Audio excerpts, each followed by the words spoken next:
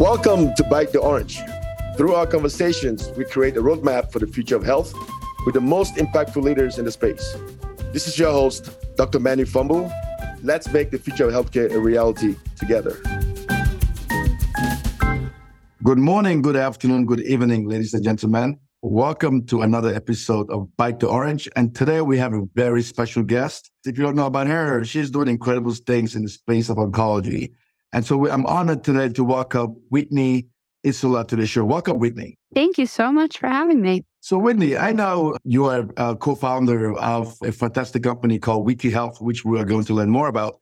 But for those that don't know about the company and know about you, let's start by knowing who Whitney is. So who is Whitney? Sure, yeah. I am a registered dietitian by training. I had sort of a traditional career in healthcare in that I started in a community hospital and then made my way into outpatient practice and then worked my way up more operationally in a large New York City-based healthcare system. But all along the way, I just had that itch for doing something bigger and working on digital health-based projects. And so I ended up meeting my co-founders through LinkedIn and through some consulting work.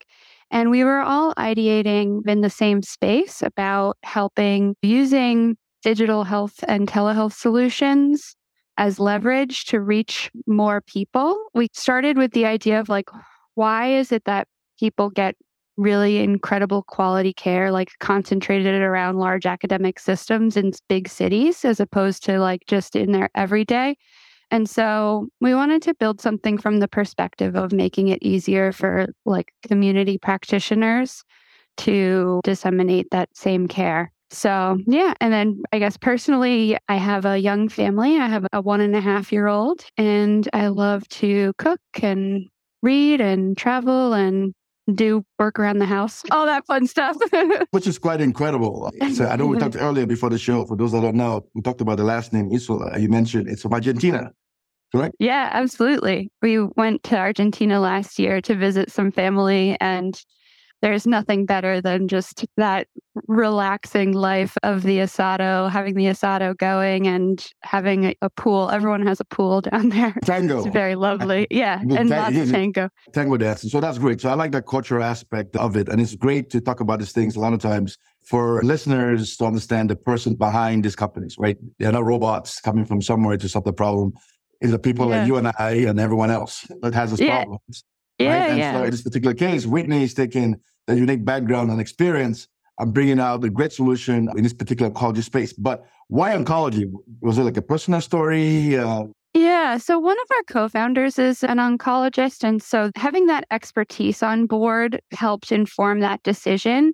We also wanted to pick an area where people are very engaged with their care. And when you're starting a company and you have finite resources to get something off the ground, having a high engagement community was critical for us. So that was also part of the decision making. Which is a statement that you made that cannot be ignored. I'll tell you, I spent time developing technologies in the healthcare space, but my background being in the cardiovascular space, it's very hard to convince people to go lose weight or tell someone, hey. You don't have to tell me I'm a registered dietitian.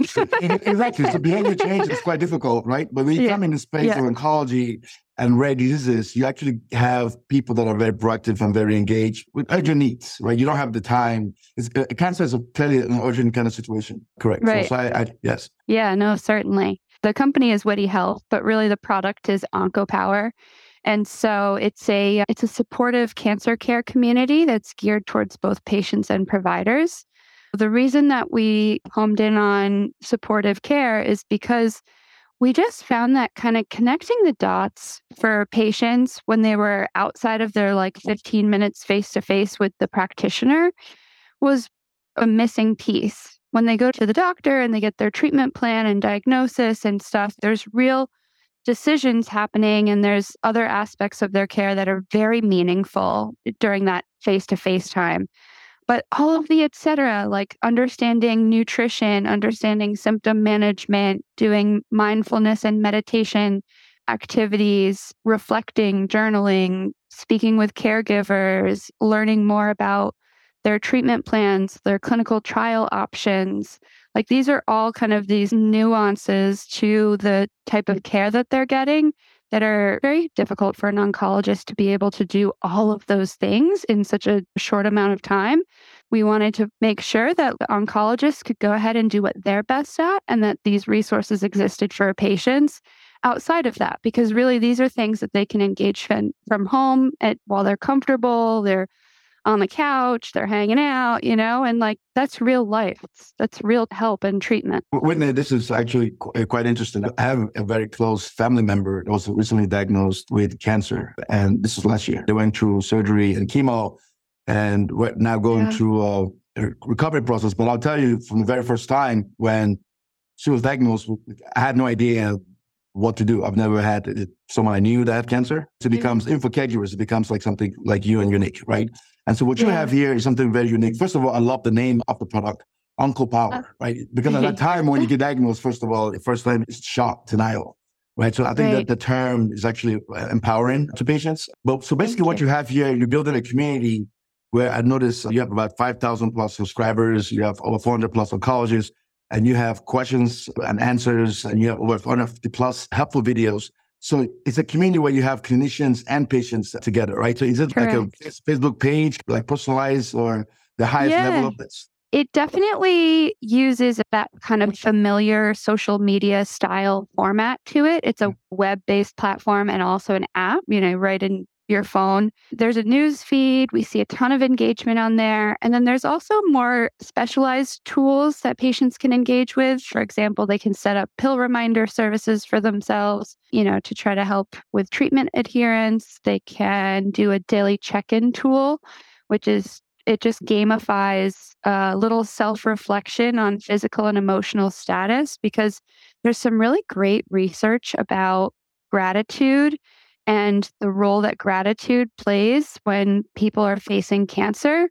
And so we just wanted to create a digital opportunity for that, for patients to engage with each and every day, because the days are hard. But then when you look back at a week and you're like, you know what, I had more good days than bad days. And it really helps. And we see people post that to the feed and then cheerlead each other on. So you can get as much of the clinical or not as you want when you engage with the community. But I would say the real compounding effect of the social and emotional support is what we get feedback from the community as like really making the difference. I love that, Whitney. And I'll add to that the fact that you're bringing expert scientists with patients together, because if you go on a random page online, everyone is telling you about some kind of new diet that they tried. And you're a dietitian. I'm not making fun of diets, but I'm saying you hear all the crazy things outside and things that you can try that comes from Egypt or from Cameroon or whatever it comes from, right? Yeah. It's magic pill, right? No, but you go behind it's so true. It's so true. I'm glad you mentioned that, because definitely part of us doing all of these expert interviews and trying to communicate a lot about what supplements are helpful, or an approach to incorporating sugar and carbohydrates. Sugar becomes such a demon with oncology. And so, I always say we wanted to pull the information out of the cobwebs of the internet, because that's people go to down these deep, dark holes. And it's just for lack of knowing, for wanting to try to understand every option, right? It just comes from a place of looking for more information. Yeah. No, correct. And then you have people that also prey on people, right, doing this, because it's a very vulnerable moment, right? And so I like the fact that you have a trusted platform, which is not like a Facebook page. It's not just about community. It's there to also the community, but also educate you, also connect you with experts. But what I found more fascinating about this, Whitney, I was on your website last night and actually going around it. I looked at your clinical trial tool, which I thought was quite fascinating, first of all, right? So I literally went in, I clicked on clinical trials, and then I clicked the type of cancer. And then you went down, right? And I went in details, like you have ovarian and ovaries, and like you give the words that the average person can relate to when we look at these things. Nothing scary, right? And then you had a cleaning criteria. And I actually went through and I filled it out. He asked me for my location. I picked a location, and then he matched me with studies around the area. And he asked me if I could request to enroll in the study. Tell me about this process. I thought it's the best I've seen, and it's pretty thorough. As you can tell, I'm passionate because I actually went through this. I really appreciate that you did. Yeah, I mean, it's so interesting. When we first got into this space, we were really focused on supportive care. And the more I learned about clinical trials, the more I realized that this needs to be more prominently talked about, and it needs to be part of the conversation earlier in a patient's cancer journey.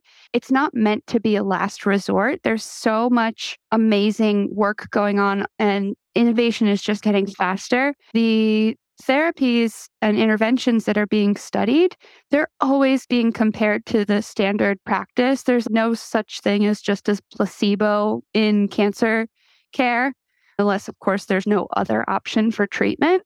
And so I think that just trying to communicate and give, we started it off by doing some expert interviews and putting videos on the platform, just trying to help patients understand that this resource is available to them. And then what we did was leverage the APIs from clinicaltrials.gov. So we're getting new and updated information every single day, but we're filtering it in such a way that it's automatically interacting with the patient's profile inputs. So if they've already filled out some of their own profile in app, then they don't have to redo that work when they engage with the clinical trials aspect of the platform. But yeah, I mean, it's incredibly overwhelming. If you go to clinicaltrials.gov, you're going to see 60,000 studies going on. But just filtering down just even a little bit and getting maybe 200 results instead of 2,000 results that are relevant to you, it's at least a starting point. And we do have an oncology nurse that every single person that says, I'm interested in a study, she follows up one-on-one and really helps handhold the patient through and helps them understand the inclusion and exclusion criteria. And you know what, if they're very interested in the study, but maybe that doesn't turn out to be the right one, she, helps with the handholding there. So there's a lot of really nice automations built in, but then we do have that personal touch when it comes to the point of next steps and really making sure that the patient feels supported through that. Absolutely, with these platforms, I'll tell you, Whitney, not because I'm talking to you right now, but I think you have the best solution I've seen for clinical trial recruitment. I've looked at clinicaltrials.gov myself. I did multiple studies and I posted on clinicaltrials.gov. It's so scientists and it's very cumbersome, right? The average person is not the best UX design in the world. Okay, this is like to the old school library and just, hey, this everything here. But I love how you ask for exclusion criteria. Another important part is not every study looks for the same endpoint, right? I could be a patient and my interest could be, I want better quality of life, right? Someone else could be decreased tumor size, right? But I think through your support and guidance with what you've automated and your nurse, patients not only can pick a study, but pick a study that matters to them. Last point here, when I was going through your Q&A yesterday, doing research in prep for our conversation today, I also noticed that you have a great Q&A piece and something you mentioned earlier about patients being concerned about being on the placebo arm of this, right? And I think you gave a great response on there, which basically said, in most oncology studies, the control arm is not placebo. It's probably standard of care, correct? Yeah, honestly, even having a career in healthcare, I genuinely didn't know that before last year, before we started developing this tool and before we started focusing in on some of the education for the community. And so it just opened my eyes to the fact that, I don't know, it's always presented in media and in life as like this last resort option, but really starting to take some of those steps to understand options earlier is always a good thing. So how does someone go about, so now we established that the product is incredibly amazing and we want to support. So I'm a listener and I hear about this and I say, hey, how do I join the platform? Or how do I get involved? So I download the app? How does this work? Yeah, you can go to either of the app stores and download OncoPower. It's a free app to download. There's just one spot on the app that's like a second opinion service. That's the only service that's behind a paywall. Everything else about the community is completely free. And if you are an oncologist or provider, you can also leverage your Doximity profile to verify your credentials very quickly and easily. If you don't have a Doximity profile, you'll just have to send us some documentation because obviously maintaining the credibility of that pool of people joining is important. Yeah, it's pretty simple and easy. You could also go to oncopower.org and sign up with one of the buttons that are right there on the website. So perfect. So I also noticed that you have innovative care with OncoPower Premium. Is that like a subscription based? Yeah. Offering? So OncoPower Premium is that one tool that I mentioned that's behind a paywall. It's either $50 for a one-time question or $30 a month as a subscription to be able to ask whatever amount of questions you want. And those questions just get asynchronously routed to a panel of practitioners. We have 12 or 15 experts that help answer questions. And so if you ask a nutrition-based question, a registered dietitian will get back to you. If you ask a surgical question, an oncology surgeon will get back to you. If you ask a breast question, an oncologist that specializes in breast will get back to you. It's just a nice service for patients in terms of getting second opinions. There's going to the doctor and getting your nice formal 14-page second opinion from Mayo Clinic or Cleveland Clinic or MD Anderson.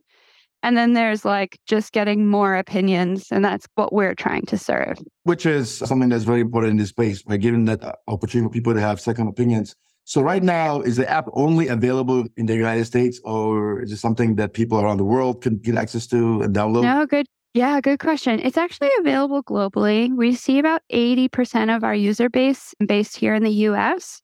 It's only in English. It's not translated into any other languages. So we do see a lot of users from like English speaking countries. So Canada, UK, South Africa, quite a bit from the Philippines.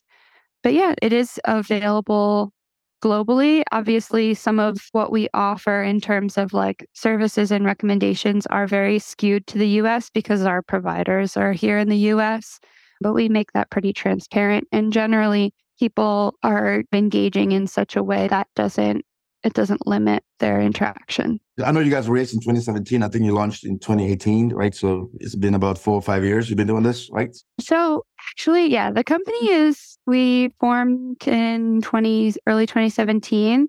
I will say though, we started developing a product with a tech developer that ended up turning over a relatively junky product.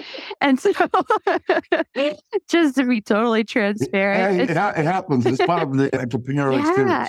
It's hard. It's because all of our like critical formation team, like we're all more healthcare based and not IT tech based. And we did find the right tech partner. And unfortunately, we lost probably like 2+ years of time and obviously some financial resources. But we restarted from scratch, essentially. Although I will say it did give us some time to really flesh through ideas. Hey. Yeah. So we've been very, I would say, meaningfully in the market and like actively marketing a nice product since early 2021. So 2 full years now. Oh, that's fantastic. So we can expect you to be in every country and every language in the meantime. But I'm sure as time progresses, as listeners, if you listen, you want to help translate, please. I'm sure Whitney will not mind jumping into your market. So right now, as we wrap up, what's your ideal customer right now? If someone's listening from a business perspective, I know you can make revenues from the subscription model piece with one pays premium. You're available 24/7, but so honestly, the subscription model is really not our core revenue stream. We are actively seeking clinical trial recruiting success-based contracts for getting the word out to our user base. And we're also doing very targeted marketing on behalf of companies that are either trying to target a small cohort of patients or get news out about their medical device or patient survey type opportunities. So that's our B2B client base, so to speak. We're still so much in growth mode. So if you are a cancer patient, a cancer caregiver, a cancer advocate, or a cancer care provider, an oncologist, check us out, look us up, see if we can be a resource for your patients or, if you're an advocacy group for your organization, because we're actually expanding the role types in app. Those changes will actually go live, I think, either later this week or next week. But we really want to create more opportunity for all of these very valid organizations to reach our users and vice versa for our users to have a one-stop shop to get a lot of different types of resources. We also actually recently teamed up with Mark Cuban Cost Plus Drug Company, and created a medication savings feature in the app. And now the patients can get a little bit more information. For example, if they log a pill reminder and that medication is available for cheaper through the Mark Cuban Cost Plus Drug Company, then they'll get a nice little button that pops up that says you want to explore medication savings. So I see us as this facilitator of high quality information. It's incredible what you've done, Whitney. I think this is a one-stop shop indeed. If you're a patient, you come on the platform. If you're a clinician, you're a caregiver, I think is a place you come to actually come learn, engage with other people like-minded, like yourself. You can learn a lot about your particular disease. You got participate in clinical trials. But I think also something to add, Whitney, to what I think if you're a CRO as well, you can also reach out to Whitney because I think you're fantastic in identifying patient clinical trials. If you're a life science company or any other company working on this kind of research, I think OncoPower is a great product and a great platform for you to come to actually identify these patients. And you are not limited to any particular kind of cancer. You're actually across the board. You're not limited by geography. Okay. If it's an English-speaking country, you're definitely open to that. You have lots of patients on the platform already somewhere, and you're also a female entrepreneur, and I think it's great to support female entrepreneurs to make sure that your business grows in a particular piece. What do you think? Thank you. From your lips to God's ears. That's right. And that's a great way to wrap up this podcast. So thanks a lot for being on the show, Whitney. So Thank you so much for having me. Yeah, that's great. And I'd like to check in with you again in a short period of time to see how things are going. Yeah, I would love that. Absolutely. Yeah. Sure. Thank you very much. All right. Thank you. Have a great day. You All too. right. Bye-bye. Bye. Thank you for listening to Bite the Orange.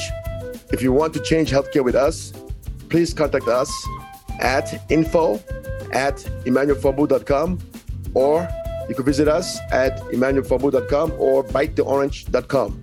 If you like this episode and want more information about us, you can also visit us at emmanuelforbu.com.